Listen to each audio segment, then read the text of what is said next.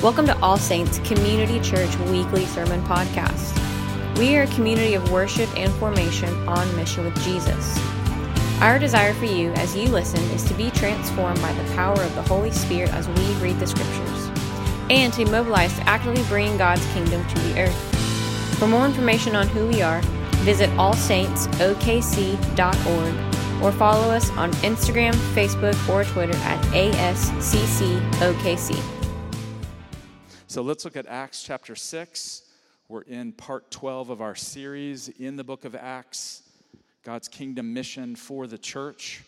And we saw last week in chapter 5, verses 17 to 42, we looked at the arrest, the miraculous release, and the rejoicing and suffering of the apostles. And we're seeing that this is the inspired model for the church. And so we're spending time looking at it chapter by chapter because there's no other example of the church better than this. This is the model. And so we want to imitate Christ, and we want to imitate the early church and how they did church and discipleship. And so what we're going to see today, we're going to look at verses 1 through 15. It's the whole chapter, chapter 6. And we're going to see the church thriving under pressure. We're going to see them organizing and growing and suffering, and we're going to be looking at this. But before we do, I just want to note again here, you're going to see it yet again that Luke gives a very transparent picture of the church. He's always giving an honest picture of the church. We saw in chapter 2 that the church burst forth with Pentecost fire, right? And it was quickly growing by the thousands. And then we saw that in chapter 4 there was its first satanic attack against the church, and it was external. It was the arrest of the apostles Peter and John in chapter 4. And then we saw in chapter 5, if you remember, an internal attack with Ananias and Sapphira, and the enemy realizing that if he clamps down and arrests the church, that it only spreads in power like wildfire. And so he said, I'm going to get inside the church and get them to be hypocrites, and get them to pretend to be spiritual and to seek the affirmation of gift giving and these things, and it didn't work. We're going to see yet again another challenge that the church is facing in chapter 6, and this one is potential disunity. And so as we walk through this passage, we're going to see the church from the beginning learning how to be a church for all nations. This is actually a model for us to be a community that embraces and unifies people from all ethnic groups.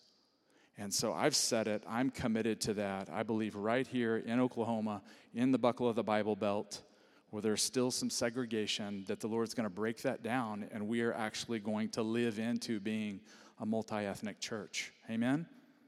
And a passage like this speaks directly to that. And we're going to do that by the power of the Holy Spirit. No programs, no coercion, no diversity rally or any. It's going to be the diversifying work of the Holy Spirit. Amen?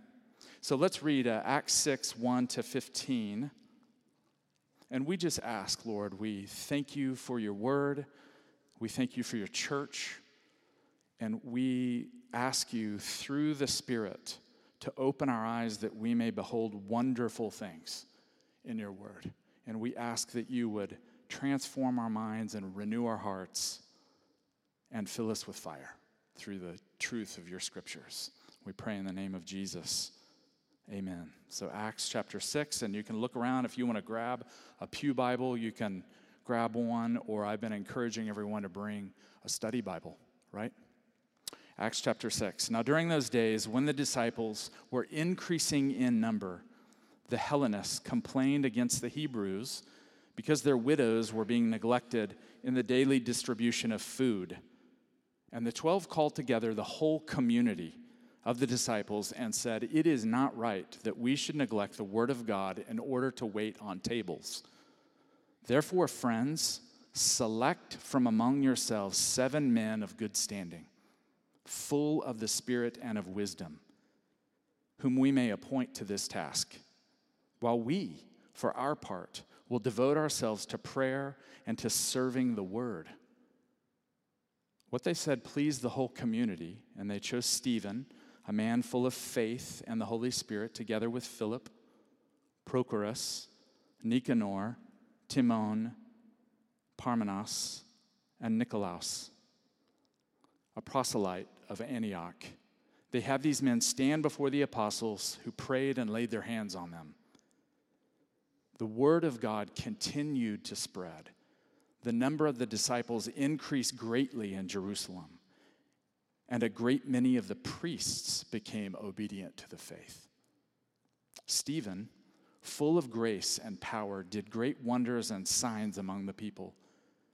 Then some of those who belonged to the synagogue of the freedmen, as it was called, Cyrenians, Alexandrians, and others of those from Cilicia and Asia, stood up and argued with Stephen. But they could not withstand the wisdom and the spirit with which he spoke. Then they secretly instigated some men to say, "We have heard him speak blasphemous words against Moses and God." They stirred up the people as well as the elders and the scribes. Then they suddenly confronted him, seized him, and brought him before the council. They set up false witnesses who said, "This man never stops saying things against this holy place and the law. For we have heard him say that this Jesus of Nazareth will destroy this place and will change the customs that Moses handed on to us." And all who sat in the council looked intently at him, and they saw that his face was like the face of an angel.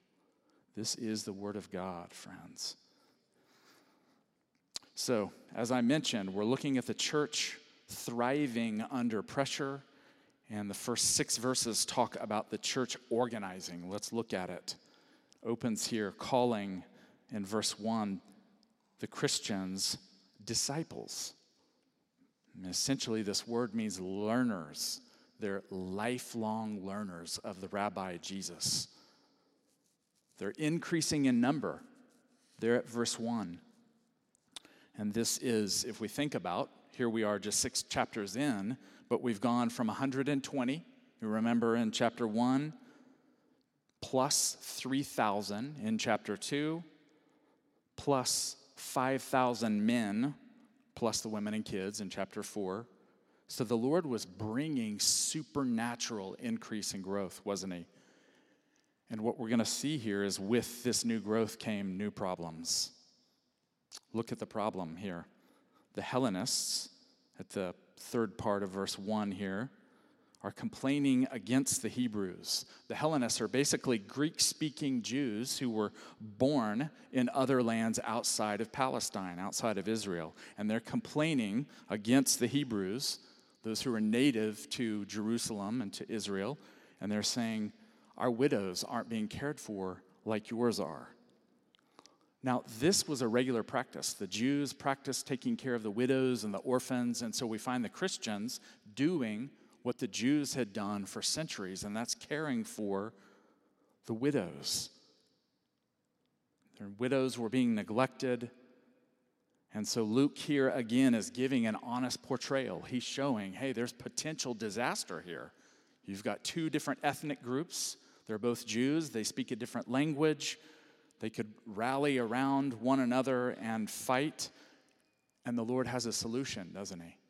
The solution here is the 12 apostles, the 12 leaders, call together the community. Notice how they're doing this.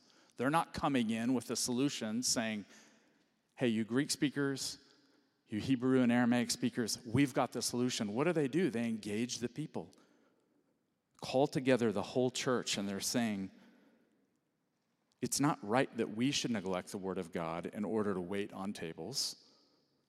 Let's see if we can come up with a solution together. Now, we could go into all facets of this, but waiting on tables probably meant, we don't know, the text doesn't say, but the table was a place where they collected funding. If you remember, they brought money, laid it at the apostles' feet, and so it could have been at those tables they distributed money to help take care of the widows, or it could have been that they distributed food. They purchased with that money the food and distributed. We're not sure, but it was one of those two. So look at the solution that they say here. The 12 called together, verse 2, and then verse 3, they call them friends, which I love, not underlings, not community of servants. It's, hey, friends, brothers and sisters, why don't you select from among you 7 men of good standing, full of the Holy Spirit and wisdom? We see, if we read on, what the apostles suggest is pleasing to the whole community, and they chose 7 men. We've listed them here, and it was kind of my Bible quiz for the morning. I've had to practice on getting their names right.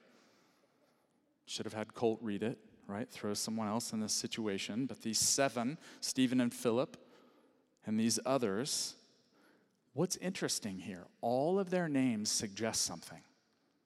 They're all Hellenists. They're all Greek speakers. This is subtle here, but it's interesting. The solution comes from the people who see the problem. You see it? They're the ones, the Greek-speaking Jewish Christians are saying, our widows are being neglected, and so the people, the community, they trust them enough. There's not a Hebrew or Aramaic-speaking person among them. It's all Greeks, and they say, we trust you enough. You saw the problem, and so we fully trust you to take care of it. It's rather beautiful, isn't it? We get to see the church identifying leaders and then trusting them. I want us to think about this for a moment. Again, if I can be honest, Acts chapter 6 in the past has not been something that really got my blood flowing. I thought, man, it's kind of an interesting passage. This week, it has just been speaking volumes to me about what the church under pressure looks like and what it does. Along the line of leadership, let's just reflect here what this means. I've already mentioned that an increase in number as a church grows, so do the potential problems. Would you agree? Why is that? My wife said it. More people, more sinners in the process of salvation gathering together, and so there's more challenges, right? But this isn't bad news, right? Churches are to grow. If the Spirit of God is moving and brings in new disciples, we want that, but we have to be braced, seeing the book of Acts as a model. I've already mentioned this, but because those who saw the problem, and they're the ones who are complaining, they get to help solve the problem. Yes, you heard that right. That was true in the first century, and it's true for you. So if you see a problem in the church, God is giving you discernment, and if you see it, you get to help fix it. I heard a hearty amen from everyone at that moment, right? Not a single amen.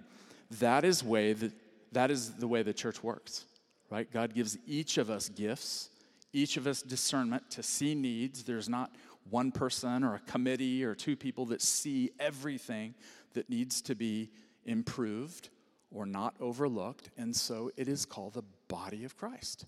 And so if you see something in this church, this local body, then I want you to get on your knees and say, Lord, how can I be part of the solution here? You're speaking to me about this, and rather than murmuring or complaining, I'm actually going to move proactively and seek to do something. Amen, church? We are incredibly limited, our leaders, our staff, and so this is body ministry that we're seeing from the beginning. Another thing that we see here is that the apostles didn't try to do it all.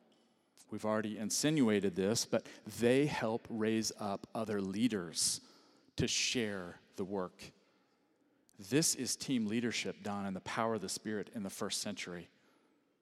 The apostles work with the community, having them identify the 7 people. Do you see it?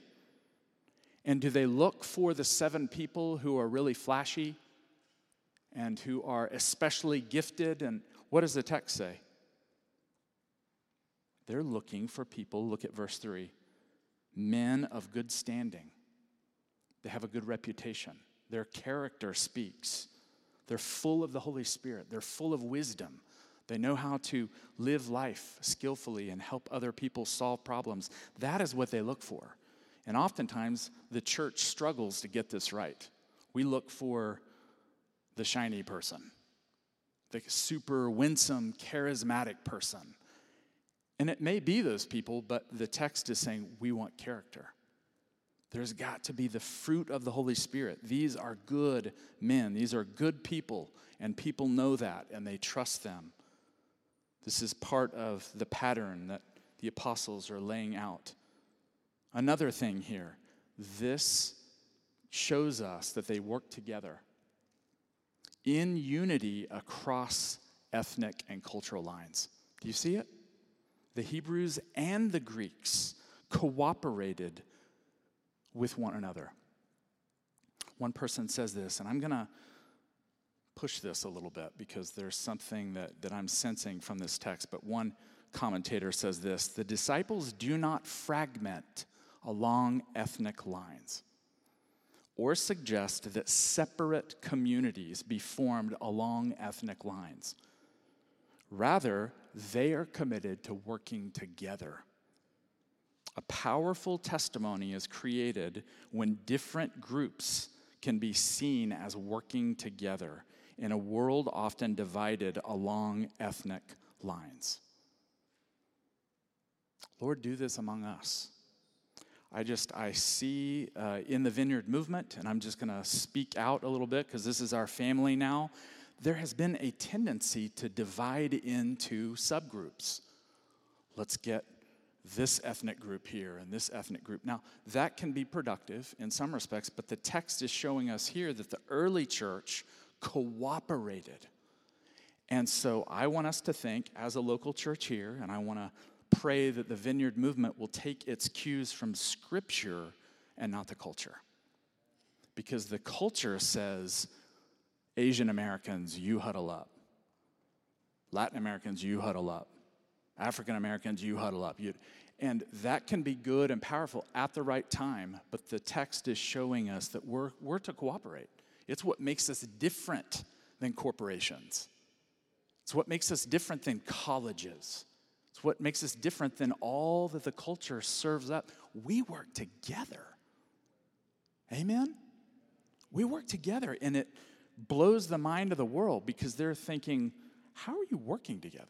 You guys are radically different, ethnically, culturally, maybe even linguistically. How is this? And we say, it's in the book. Revelation 7:9 shows us a vision of the church throughout all the ages and in the end, and it's a church of all nations.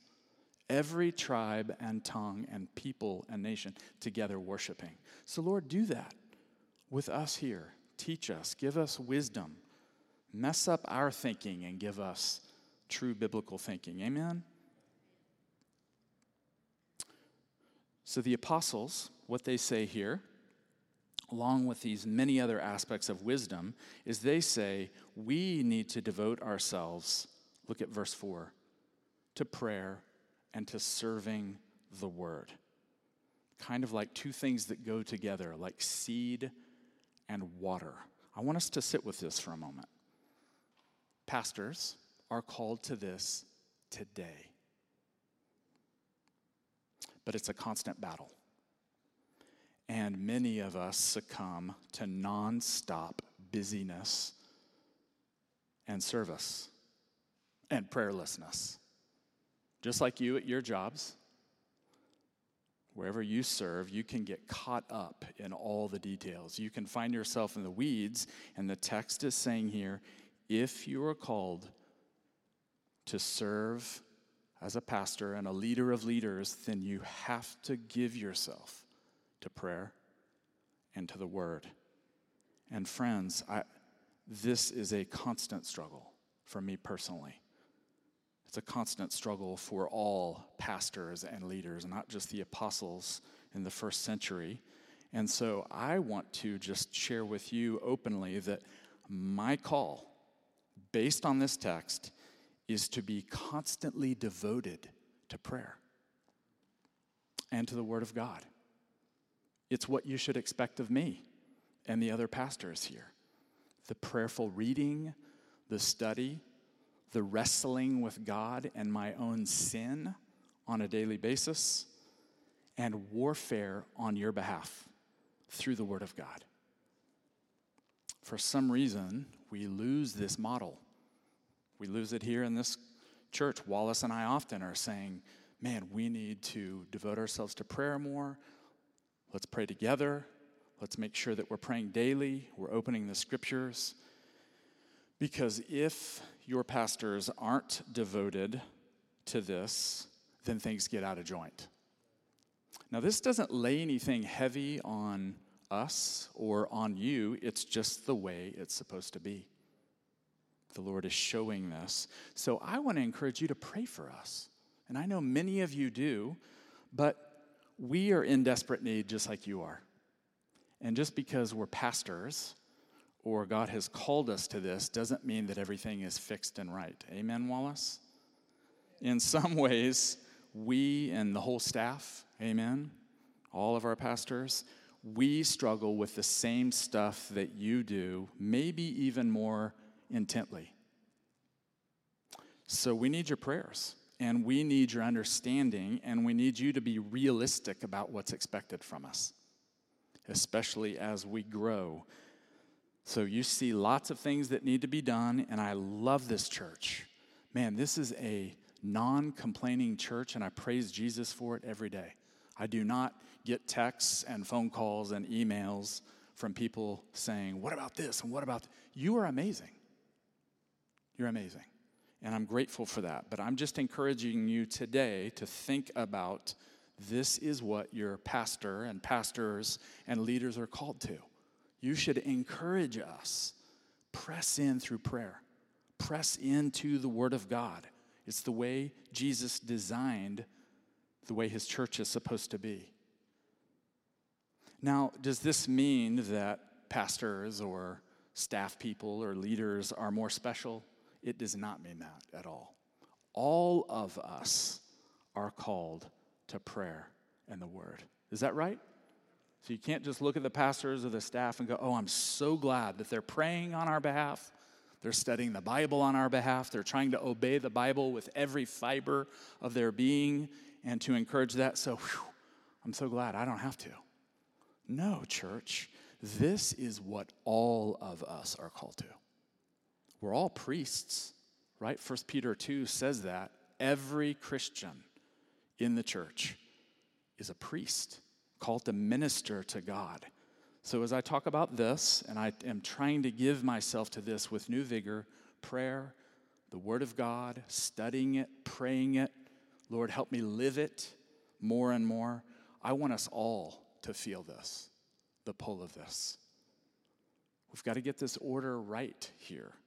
We're called, like we see in Luke 10, Mary and Martha. Who is it that sits at the feet of Jesus? It's Mary. Mary sits at the feet of Jesus, listening to his word, and Jesus said, she's chosen the good part. Now, it doesn't mean that Martha is totally wrong, and no, Martha was doing a good thing. She was serving in Luke 10, and it shows that, but Jesus is showing the priority there. We're called to be Mary first. You are called, I am called to sit at the feet of Jesus daily and to cling to him and cling to his word. And then from that place, I can go and serve like Martha, and you can too. So it's not either or, it's both and. But this is what we value around this church. The Lord doesn't need just a church of activists that are out doing stuff all the time and checking the lists and going, hey, you like me more? You love me, Father, because I'm busy at work? The Lord calls us to be with him first, to be friends of Jesus, and then to serve with him. Amen? So we spent most of the time on verses 1 through 6, and quickly here, look at verse 7. The church is not only learning about being organized and organizing, but verse 7 shows the church is growing. Look at this very quickly. I'm going to read it again. The word of God continued to spread. The number of the disciples increased greatly in Jerusalem. And catch this, a great many of the priests became obedient to the faith. This is one place, and there's 10 other places in the book of Acts. They're called progress reports, where there are words like this. The church is advancing, the church is growing, the message of the kingdom is coming, the gospel is spreading. And so we get to see this, and we'll see it the rest of the book, these moments where it speaks about the word of the gospel spreading. That message of the life, ministry, death, resurrection, the ascension of Jesus, the outpouring of the Holy Spirit. That is the word that is spreading like wildfire through Jerusalem, and it's going to spread to the ends of the earth. We'll see that. But friends, it's not just the word is the gospel. The word is a person. Scripture tells us this, doesn't it? And sometimes evangelical churches tend to focus on the book, the Bible, the writings, but John 1 tells us that the word is a living person. And so in a sense, this verse 7 is saying, the word of God, Christ himself, is spreading the news about him. Friends, the written word, the gospel, brings us to the living word, the Lord Jesus, truth incarnate. Look at the second part of that, verse 7 there. The disciples are multiplying, so the word is spreading, the disciples are multiplying, the church is growing, and then that latter part of verse 7, there are even priests who are becoming obedient to the faith, to the gospel. It's amazing. Radically committed leaders of synagogues are reading the scriptures, reading the Old Testament, the Hebrew Bible, and being convinced that Jesus is in fact the promised Messiah.